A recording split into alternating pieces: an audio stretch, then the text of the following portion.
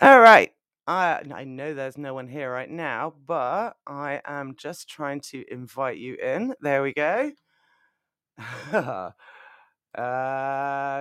Look at me managing an amazing ability to make it up as I go along. Hi guys, I'm glad a lot of you made it back in. So, winging it completely, breakfast show with Tabitha McIntosh all over again. If you missed the beginning, we are talking about Mean Girls, and we just got to a really exciting juncture before I realised that everyone had disappeared, and maybe it wasn't just because you were all bullying me. So, this is what's happening. Hi, Dan. Nice to see you. Um, so, researchers following in that amazing realization, the researcher, by the way, has got the beautiful name Bjorkvist.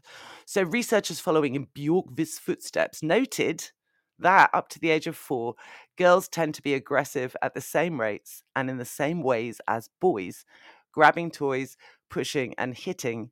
Later on, however, social expectations force their hostilities underground, where their assaults on one another are more indirect, less physical, and less visible to adults.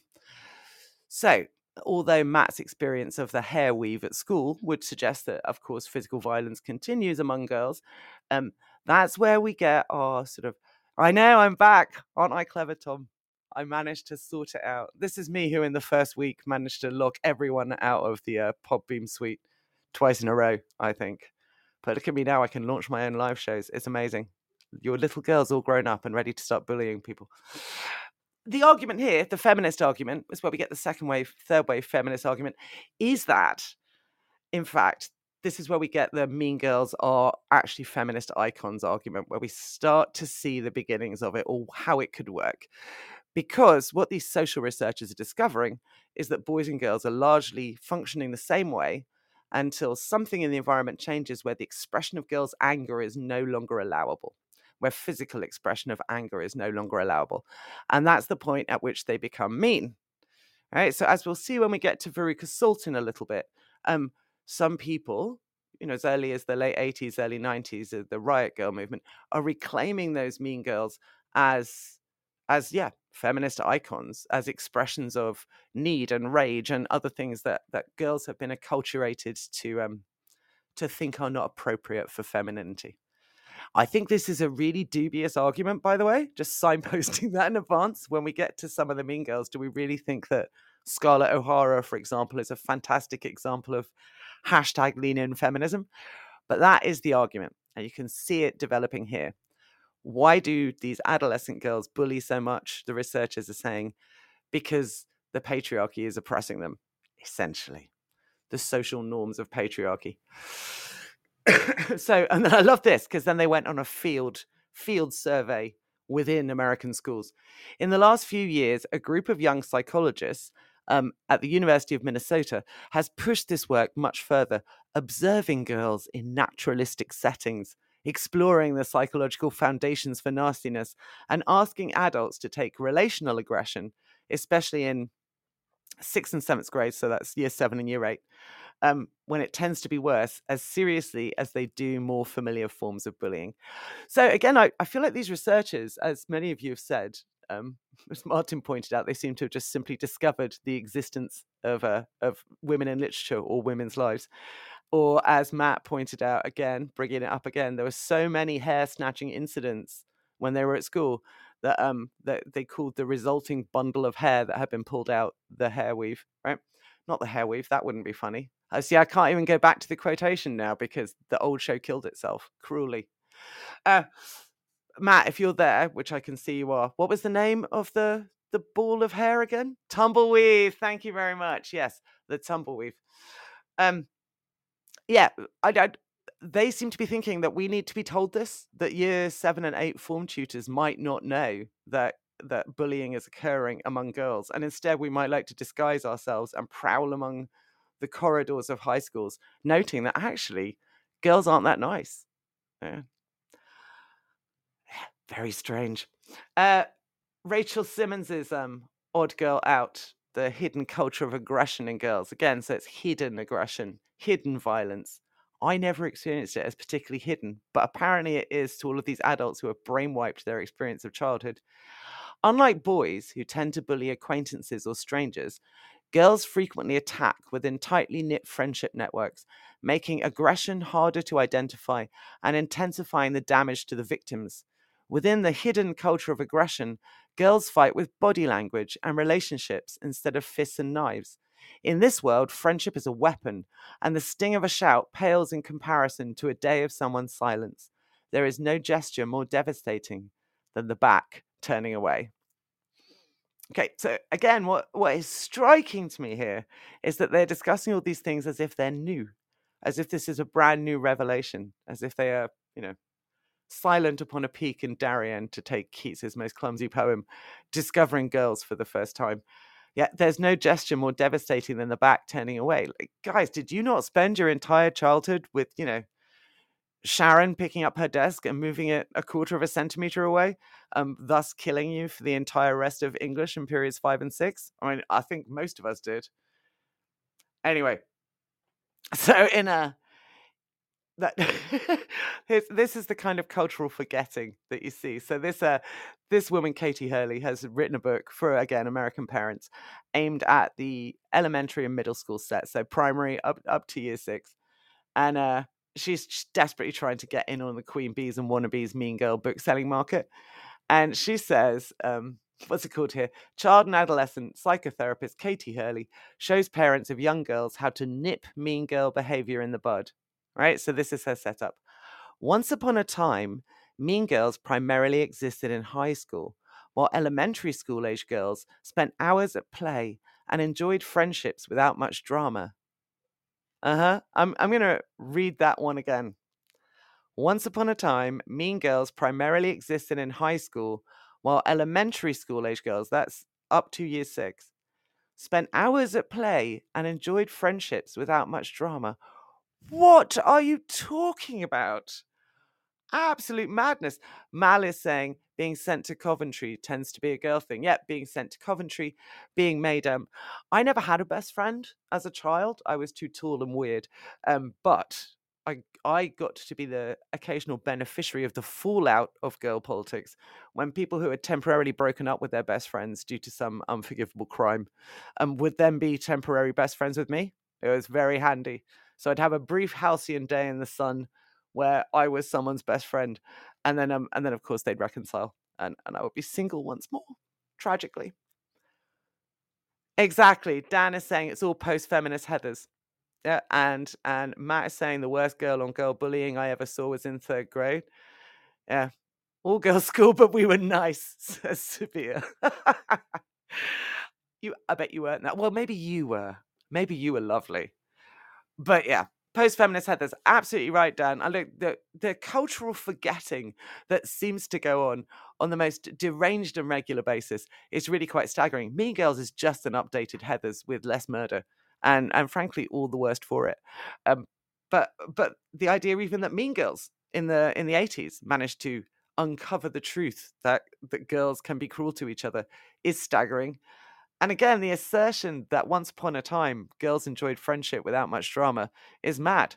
So, as we progress on, again, to my beloved listeners, I'd like us to think, do we agree that this is the product of patriarchal social norms that deny women the right to physical anger and rage, therefore causing them to turn those into hidden cues? Because while I don't personally think that any of our, as teachers, experience of relational aggression, is what the Americans call it, is particularly hidden. Miss, she's bullying me. Miss, she said mean things about me. None of that is hidden. Do we buy that? Do we think that this should be seen through a sort of feminist lens, as these are our feminist icons resisting acculturation? Are Mean Girls actually feminist icons? Right, so that is a hard argument. It's an okay argument if you take it on the kind of surface level of what happens to female rage. It can't be expressed, therefore it gets internalized, therefore it gets shared among acceptable targets. But when you actually start applying it to some of our literary characters, that's when it gets a bit ropey. So I'll let someone else make that argument instead. This is an article called In Defense of Mean Girls in Young Adult Literature by the author Hayley Krischer, who herself has written a book about Mean Girls, but in her book, the Mean Girls are all the heroines. They're not the outgroup kids, and then the real heroine decides that she won't be like them. She's like, no, Mean Girls are humans too. If you cut them, do they not bleed? Mean, right? This is the argument, they take control of their own lives despite the judgment of others. Mean Girls, with a few exceptions, is really just code for rebellion. It's code for girls who step outside the box. These are angry girls, frustrated girls, they're flawed girls, they're misunderstood girls. They're all girls who aren't behaving in the way society expects them to. So, you may be wondering, which feminist icons is she talking about there? Who are the characters she's just mentioned who are flawed, misunderstood, but fundamentally wonderful, independent spirits? Right? Independent women. Yes, see, Martin's pointing out, like witch or weird women. So women who don't conform, women who are therefore outgroup, out of status. So rather than thinking of them as the bullies, she's asking us to think about them as the victims. And again, though, let's see which characters she's particularly picked. Nellie Olson from the Little House on the Prairie books and TV show, if you're old enough to have watched that. Veruca Salt from Charlie and the Chocolate Factory. And Amy March from Little Women. These three, angry girls, frustrated girls, flawed girls, misunderstood girls, potential feminist heroes. Let's find out. Well, let's start with Amy March, because I've picked on her for 2 shows in a row now. Amy, of course, from Little Women.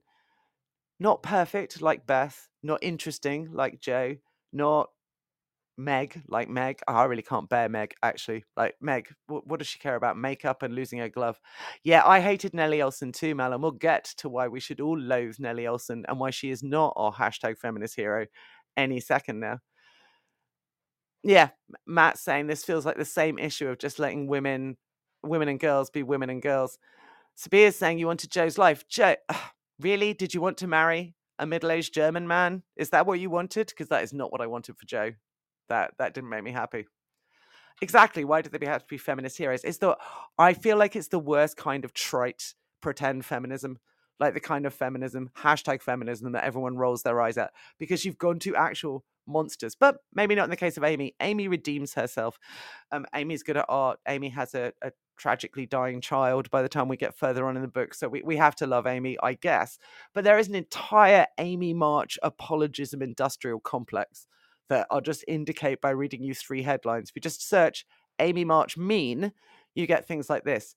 In defense of Amy March, the once derided sister of Little Women. Little Women Review. Why we need to stop hating Amy March. And Greta Gerwig's Little Women finally gives Amy her due. There are an awful lot of angry female writers out there who feel like we've never appreciated Amy March as much as we should. So why do we hate Amy? Those of us who hate Amy. I'll read you a line from Little Women that really, really gets to the point of why Amy is unforgivable for so many of us. Scold as much as you like. You'll never see your silly old book again, cried Amy, getting excited in her turn. Why not? I burned it up. Yeah. In a fit of pique, she takes her sister Jo's manuscript novel and burns it. Now, in addition to that, she eats pickled limes, which I still, and this is the 3rd week in a row I've mentioned the pickled lime obsession, don't get it. A, they don't sound sweet. B, they sound messy. C, she's sneaking them into class in a paper bag. So D, all her books are getting messy. And E, then she bullies that poor teacher who insists on giving her the pickled limes. Dan is saying the positioning of girls as dominant and angry is a backlash, surely, to empowerment. As soon as we have a narrative that pushes towards equality, we have the post-feminist backlash of women being brutal without cause. See, Dan, I find that a seductive argument, and I think it works really well until we drill down into the details. So the larger media representation, perhaps, if we therefore see Heathers as part of the backlash, which, as I'm sure, well, Dan actually is much younger than me, so he won't remember Susan Faludi's backlash and the whole discussion surrounding that in the late 80s and early 90s. Is Mean Girls a backlash to second wave feminism? Is the argument there? And it's really, yeah. Mal is saying Amy took Jo's life. Mal agrees that Amy is not a feminist icon. Mal can't stand the book. Mal, she burnt the book. So mean. In fairness, I think it was a really bad book. And given that she did marry a middle-aged German man instead of Laurie, who Amy married instead, like maybe there's something to be said for Amy. But yeah, so that's Amy. Selfish, self-centered, broken, flawed, redeemable. Does she seem like a feminist icon who's getting out her rage in a way that's not acceptable for other girls in the mid-century America? I'm not sure. But certainly Veruca Salt. Veruca Salt's an interesting one because she is reclaimed by riot girl feminism in the late 80s, early 90s. She's mentioned specifically here by this young adult author as being an icon of let's reclaim the angry mean girl. So just a brief extract then to really assess on the ground the feminist iconness of Veruca Salt. "Hey, Mummy," shouted Veruca Salt suddenly. "I've decided I want a squirrel. Get me one of those squirrels." "Don't be silly, sweetheart," said Mrs. Salt. "These all belong to Mr. Wonka." "I don't care about that," shouted Veruca. "I want one. All I've got at home is 2 dogs and 4 cats and 6 bunny rabbits and 2 parakeets and 3 canaries and a green parrot and a turtle and a bowl of goldfish and a cage of white mice and a silly old hamster. I want a squirrel." "All right, my pet," Mrs. Salt said soothingly. "Mummy'll get you a squirrel just as soon as she possibly can." "But I don't want any old squirrel," Veruca shouted. "I want a trained squirrel." I'm just going to catching up with your messages there. "Oh, hell no," says Mal. "No, we're not reclaiming Veruca Salt." And Matt says, "Entitled little bleep." I think the argument for the Riot Girl thing is that women's needs, absolute untempered demands, taking what you want, is something that girls are acculturated. Again, this is me just stating an argument, not making an argument. That girls are acculturated to put themselves to the back, to not demand, to not demand things, but instead, people please and all of those things, and that therefore we will claim Veruca as our true selves, our screaming female id that wants the world and wants it now. I can see I've got messages. I'm assuming that all of them are violently disagreeing with this particular argument. Yeah, exactly. Exactly. Beautiful. So Matt says the original Karen. And I was actually going to say, does this not seem, guys, very much like the critique of white feminism, specifically middle-class white American feminism, that verges with Karenhood, where it becomes simply about entitlement, right? Especially about consumption, possession, using people, using resources, without any kind of larger reflection about intersectional ways or even basic analysis of the self about what that means. So is it feminist to just demand stuff? Dan saying exposes, Dan, you're on fire this morning. And you are still going to go be some kind of magical head of an MAT, even after all you're dropping all this fire. Exposes the neoliberal rhetoric of individualism. Girls have to then give way to this within a structure which perpetuates the patriarchy. This is against white feminism in particular. I agree. No, I think that's beautifully put. The neoliberal rhetoric of individualism, and that would go to what's that? I can't remember who wrote it. That lean-in feminism, that you too can have your seat at the board table of our vulture capitalist company that is destroying entire nations, or of Facebook, because I think she's CEO of Facebook, wasn't she? Something. Yeah. So, and people push back against that. So, Veruca Salt, Mean Girls, Sheryl Sandberg. That's it. Yeah. I haven't actually read it. I'm just mean about it, Mal. Is that fair? Am I being a mean girl? Almost certainly being a mean girl. So, Veruca Salt, I don't think she stands up as a feminist icon, but as Dan pointed out, and as many of you are pointing out, she does work beautifully for a particular version of something, the Karenification of the idea of female empowerment. If we go with the idea that expressing anger, rage, and entitlement is forbidden to girls, which is why they become mean, the corollary then becomes, therefore, we should be monsters of swaggering entitlement, which I'm not sure that works. Let's go to Nellie Olson. Now, some of you said you knew Nellie Olson. She's Little House on the Prairie, which are a series of books, obviously written in the 1940s and 50s about Laura Ingalls Wilder's time growing up on the border of the expanding United States. But the television series that was on in the 80s was solidified Nellie Olson as the meanest girl who ever was.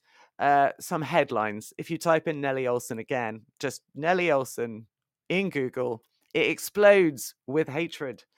The bitch is back. Little House on the Prairie's original mean girl. She's the original mean girl, says someone else. And then there's a whole book just about Nellie, which I'm quite fond of the idea of. The Three Faces of Nellie, the real story behind Laura Ingalls Wilder's Nellie Olson. What made Nellie so awful?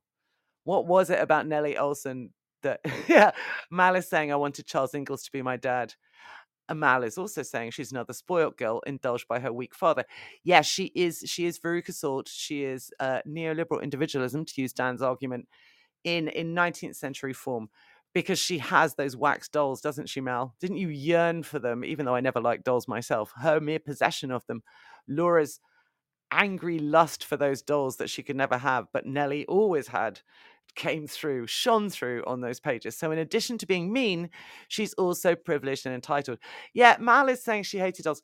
I never quite knew what to do with dolls. I had lots of Cindy dolls because I was a girl in the 70s in Britain. So we had our own British version of Barbie, who had a weirdly bulbous forehead and did not look so happy, let me tell you. Slightly more same proportions.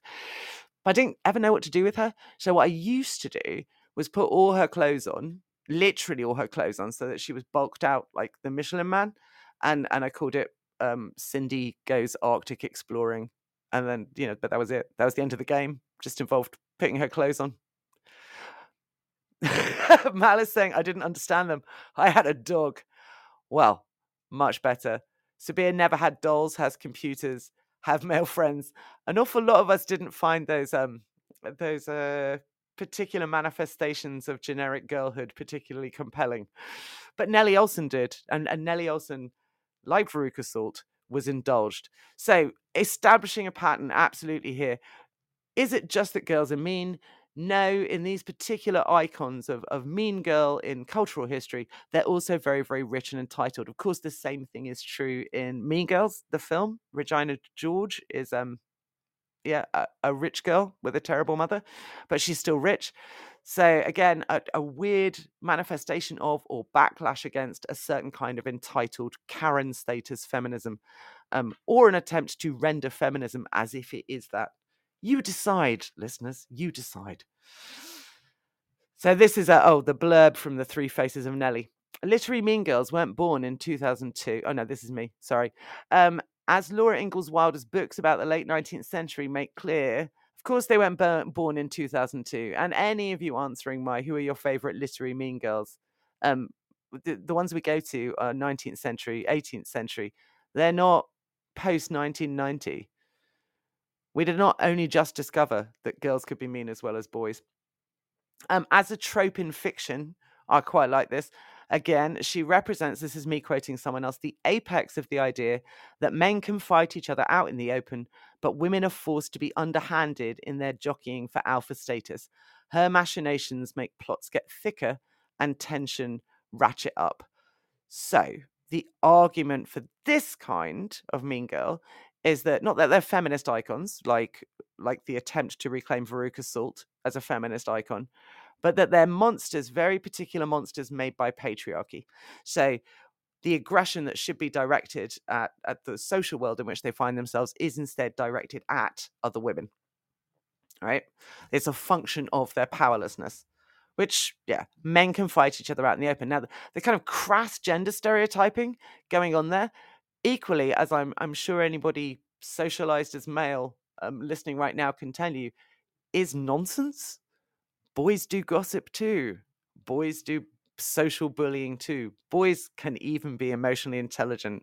Amazing to these researchers in the 90s and early 2000s. Boys also have emotions. So monsters made by patriarchy. Let's have a look at that. I've got 2 new messages. Yeah, shock horror. The ones that I'm particularly drawn to because I've read them so many times are Jane Austen's monsters. And she has so many tiny scale, vicious little female monsters in these tiny social worlds that she paints. Isabella Thorpe in Northanger Abbey, Caroline Bingley in Pride and Prejudice. What a demon that woman is. But again, not in any kind of, throwing a child with glasses off a cliff to make a point kind of mean. Other kinds of mean.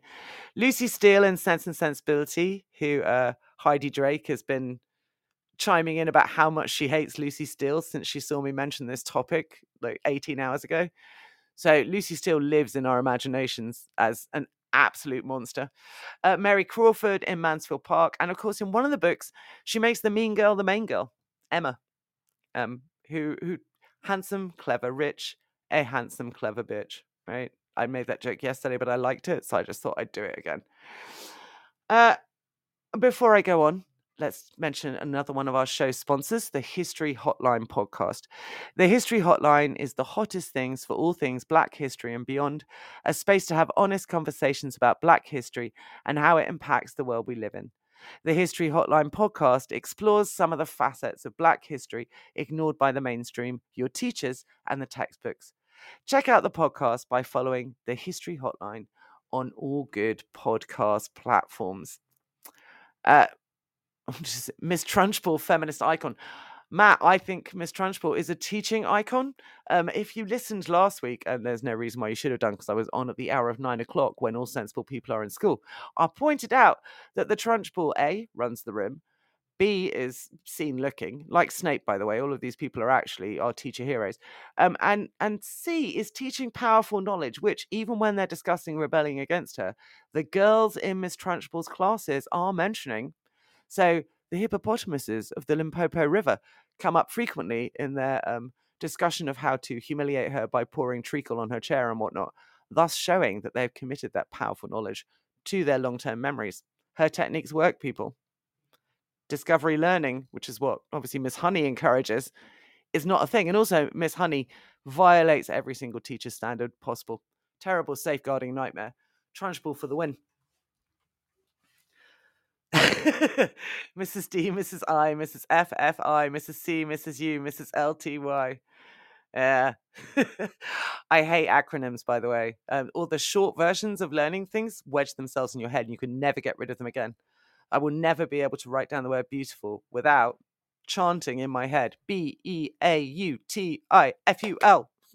Why? Just learn the words. Yeah. Or BEA beautiful. Lovely. Right, I'd like to make the case for every single one of these awful women in Jane Austen that actually they do work when, according to that paradigm of women who have extremely constricted lives and absolutely no way to gain real power, have to turn on each other. Because as every single novel shows us, and as Charlotte Lucas says out loud in Pride and Prejudice, marriage is woman's pleasantest preservative from want. It is literally the only career these middle class, whether they're lower middle class or upper middle class girls have. And the only thing they can do is get married. So what we see is a very vicious world where people fight for marriage prospects. They can be high and mighted and pretend to be wonderful, like Jane Bingley or like Lizzie. But as so often happens in Pride and Prejudice, some of the more psychologically ugly characters have a habit of coming out with the truth. And Charlotte Lucas's observation again that marriage as woman's pleasantest preservative from want means that Isabella Thorpe in Northanger Abbey, while she may personally be monstrous, is fundamentally driven by the only thing she can do to survive, which is to snag a good husband. And she doesn't care who she tramples along the way. Caroline Bingley in Pride and Prejudice, they're new money, they're socially precarious, she knows she's not liked. I can't believe I'm defending these monsters right now, but I am. I've started, so I'm just #leaning into it. Caroline Bingley, those are the choices she has. And she is literally in competition with Elizabeth Bennet. She's quite right, and Elizabeth Bennet wins. Shout out to Caroline Bingley for being the character who speaks the line about reading on the £5 note, which every single person who's familiar with Jane Austen is still perpetually outraged that the United Kingdom chose to put a picture of Jane Austen on some money, and then the quote they chose about how much they like reading was by a character who literally didn't like reading at all and was merely reading in order to try vainly to snare a man. Lucy Steele in Sense and Sensibility, those girls are precarious. I mean, I hate Lucy Steele, but she's quite right. She's got a marriage contract, and it's really a lot like a job contract, and everything in her life depends on it. Mary Crawford in Mansfield Park, again, that's the life they've got. That she and her brother are in the most precarious situation. So really, it makes total sense. And then Emma in Emma, misunderstood character. So it's Emma Woodhouse, handsome, clever, rich, seemed to unite the best blessings of existence. And I'd ask you to go back to that word seemed. So she's like Regina George in Mean Girls, like Veruca Salt in Charlie and the Chocolate Factory, like so many of these entitled, consuming Karen monsters. She's like that, except her life is actually incredibly constricted. She might be heir to the house, but as she says, she's basically never left it because her father, who is presented as an affable old man, is really quite a monster of psychological abuse. I put it to you people that Emma is a gothic novel, that Emma is trapped in a gothic edifice with her father as the evil count who keeps her there, except in this book it's very hard to see that because she looks so powerful, and because the way he expresses his control is by insisting that she eat a carefully boiled egg and not leave the house at all at any time in case she gets cold. Oh, isn't that sweet? No, she's trapped in the house. So they conform to that. I think we'll say yes. Let's go to the other one that comes up the most. Oh, we got some messages there. Yeah, Dan, again, the socialization of niceness for girls means there is charm in the rebellions, even if the self-serving nature of some of it is problematic. Interesting that we seem to be in the new age moral panic, scapegoating the agents of socialization, such as the school system or indeed parenting. Dan, that's a fascinating point.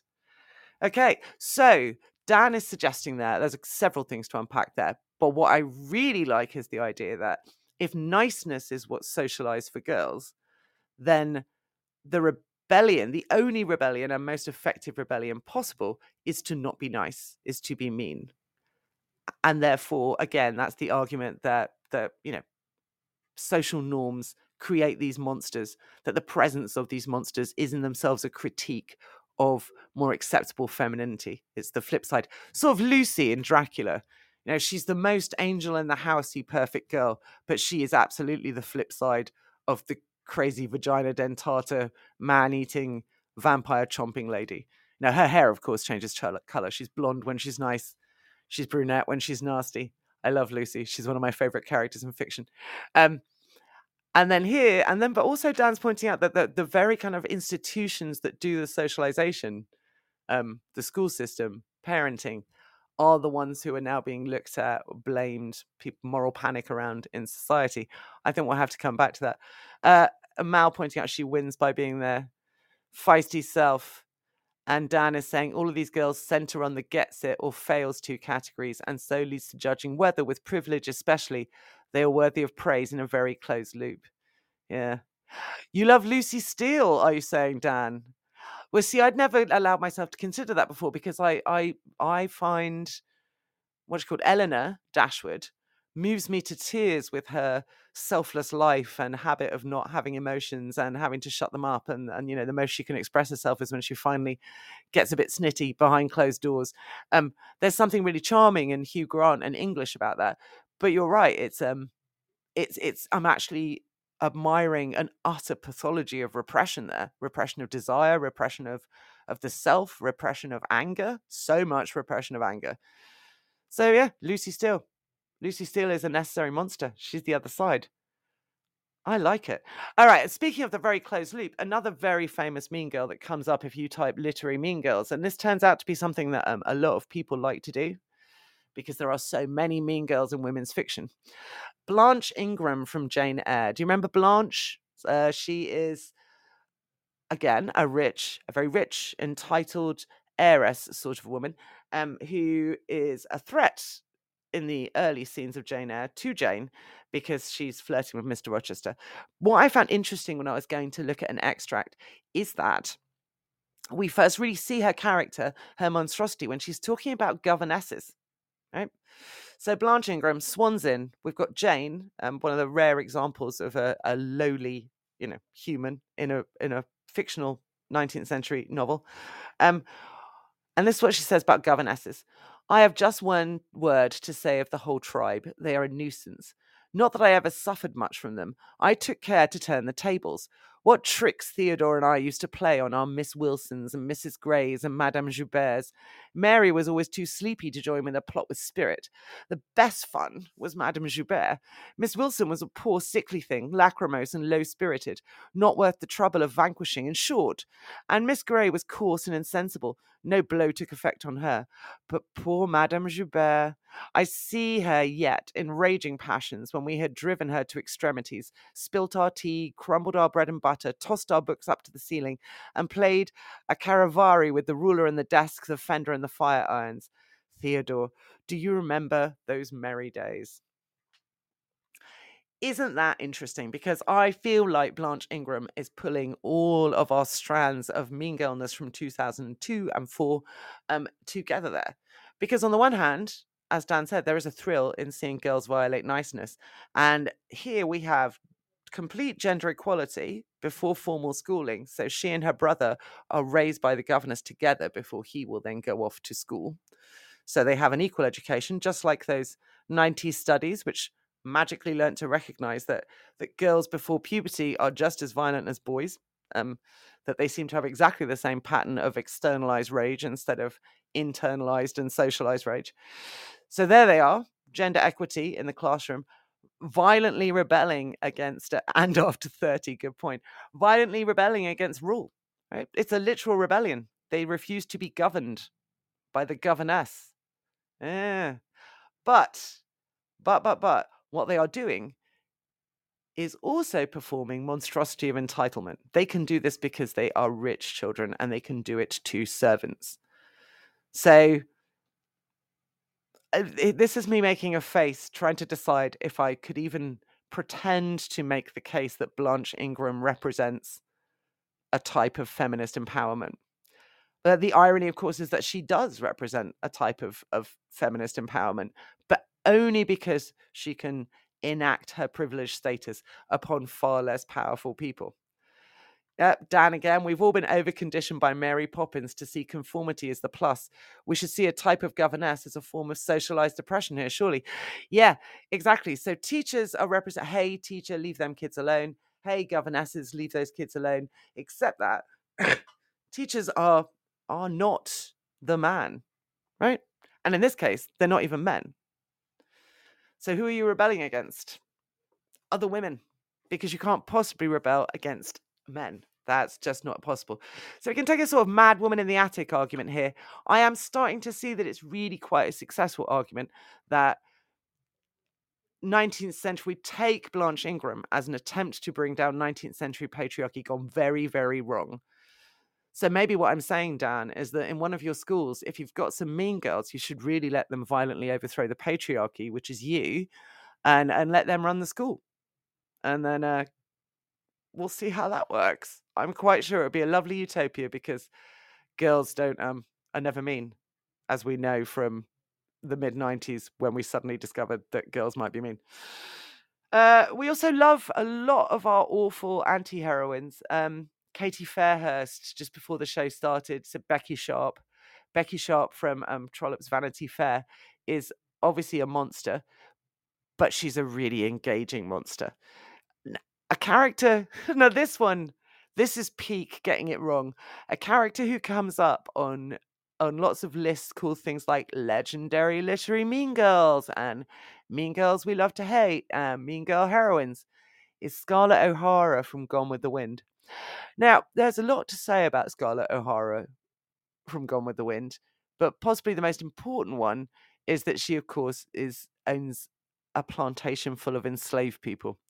So she is a white woman in a precarious position in a pre-war South.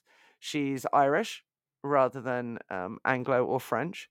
So we managed to position her as being an outsider. She's full of feisty rage at all times. She somehow is the victim at various points. But again, she owns other human beings, lots and lots of them. So she's sort of a iconic character for the problems with going, I love my feisty, difficult, problematic woman. She's just kicking against the bricks, that mean girl. I know she steals Melanie's husband, and I know she marries someone just to be mean. And I know all of those things, but in the end, isn't she a little bit of us? No, in the end, she's the slave owner. That's what Scarlett O'Hara is. There are limits to embracing our angry, difficult girls. Yes, Mal, Scarlett is a survivor, but and the but is so huge that it sort of crashes down and breaks the entire conversation, right? And points to the issues with all of our attempts to reclaim these mean girls. The mean girls that we're being shown over and over again, except by Jane Austen, who is an absolute genius, are also privileged. So it's more like they're a female face of patriarchy. This has turned into an English essay live on air. It's more like they're a female face of patriarchy. Oh, Curly's wife. Excellent example, that chap there. Yeah. Now, when you read that book with kids, which thankfully we don't anymore, but which I did spend the first 6 years of my career endlessly reading with kids, Curly's wife is, you have to actually go outside the text to find any sense of her as not a monster. You have to go to John Steinbeck's letter to the actress playing her, who wrote him a letter going like, dude, how am I supposed to play this character? She just seems like a monster. And he wrote that letter that we all give to our kids and earnestly would tell them to think about this, that, she just wants to express herself. She just wants to actualize her own reality. She's not a slut, despite the fact that she's called a tramp throughout the book. Probably she's a virgin, Steinbeck says, in a weird extra textual intervention that teenagers throughout history have been unconvinced by. But yeah, so her victim status turns into, the only way she can express that is through enacting power upon more victimizable people. The moment where she says, I could get you strung up, to crooks is the moment where we have to break. Yeah, Dan saying, isn't the issue that almost always in literature there are key barriers to allowing them to be genuine heroines, whereas male heroes are allowed to be purer? That's a really interesting point. Do our literary mean girls exist because we can't allow them to be the main characters? Are these flaws the only way that they can be allowed to take center stage? Will we get a multi-million enormous cultural juggernaut like Mean Girls if there weren't mean girls in it? If you see what I mean. You know that thing where they go, oh, boys won't read that, boys won't watch that, it has to have a male heroine. We can't possibly have a female heroine. Is it only through the creation of female monsters that we can bring in the crowds in sufficient numbers? And so, yeah, Aunt Lydia and Testaments, absolutely. And Dan pointing out, is this mean girl streak then not a form of internalized trauma in most cases, even when privileged? There's money in othering other women. So, yeah, I mean, but what I find really interesting about all of this, and I'm going to be wrapping up now and going to get much more coffee as I need. But what's really interesting in all of this is that all of these arguments are really compelling. It's absolutely true that Curly's wife is crushed and broken by the system that she finds herself in. It is also absolutely true that there are hard limits to our abilities to reclaim that character or celebrate that character when she is quite literally offering a lynching when she feels like it. So, yeah, less nuance with bad women. Men can be flawed but likable. Right. So, fascinating discussion, people. It's lovely having you all here this morning. I'm going to go away and think about all of this, and I think it's going to inform my teaching this week as well. Aunt Lydia in the Testaments, Curly's wife, Lucy, is the nice girl creating the nasty girl. These mad women in the attic all come from social acculturation. And what, in the end, do we want to do with them? Maybe we just need to walk away from the mean girl trope. Just walk away entirely. Walk away from the girl trope. Right. Thank you very much for joining in this morning. Thank you for finding me again after everything collapsed this morning. Thank you for your absolutely gorgeous story, Lilith. Perfect, Matt. Thank you for the absolutely gorgeous story about the tumbleweave. And let's all think about our own childhoods and decide, entitlement, monstrosity. Can we forgive ourselves for everything we've ever done because we were the victims? Yeah, let's go with that. Right. Bye, everyone. I'll see you next Monday, same time, 7 a.m. You've been listening to Teachers Talk Radio. Tune in live and listen back at ttradio.org. We look forward to hearing from you next time on Teachers Talk Radio.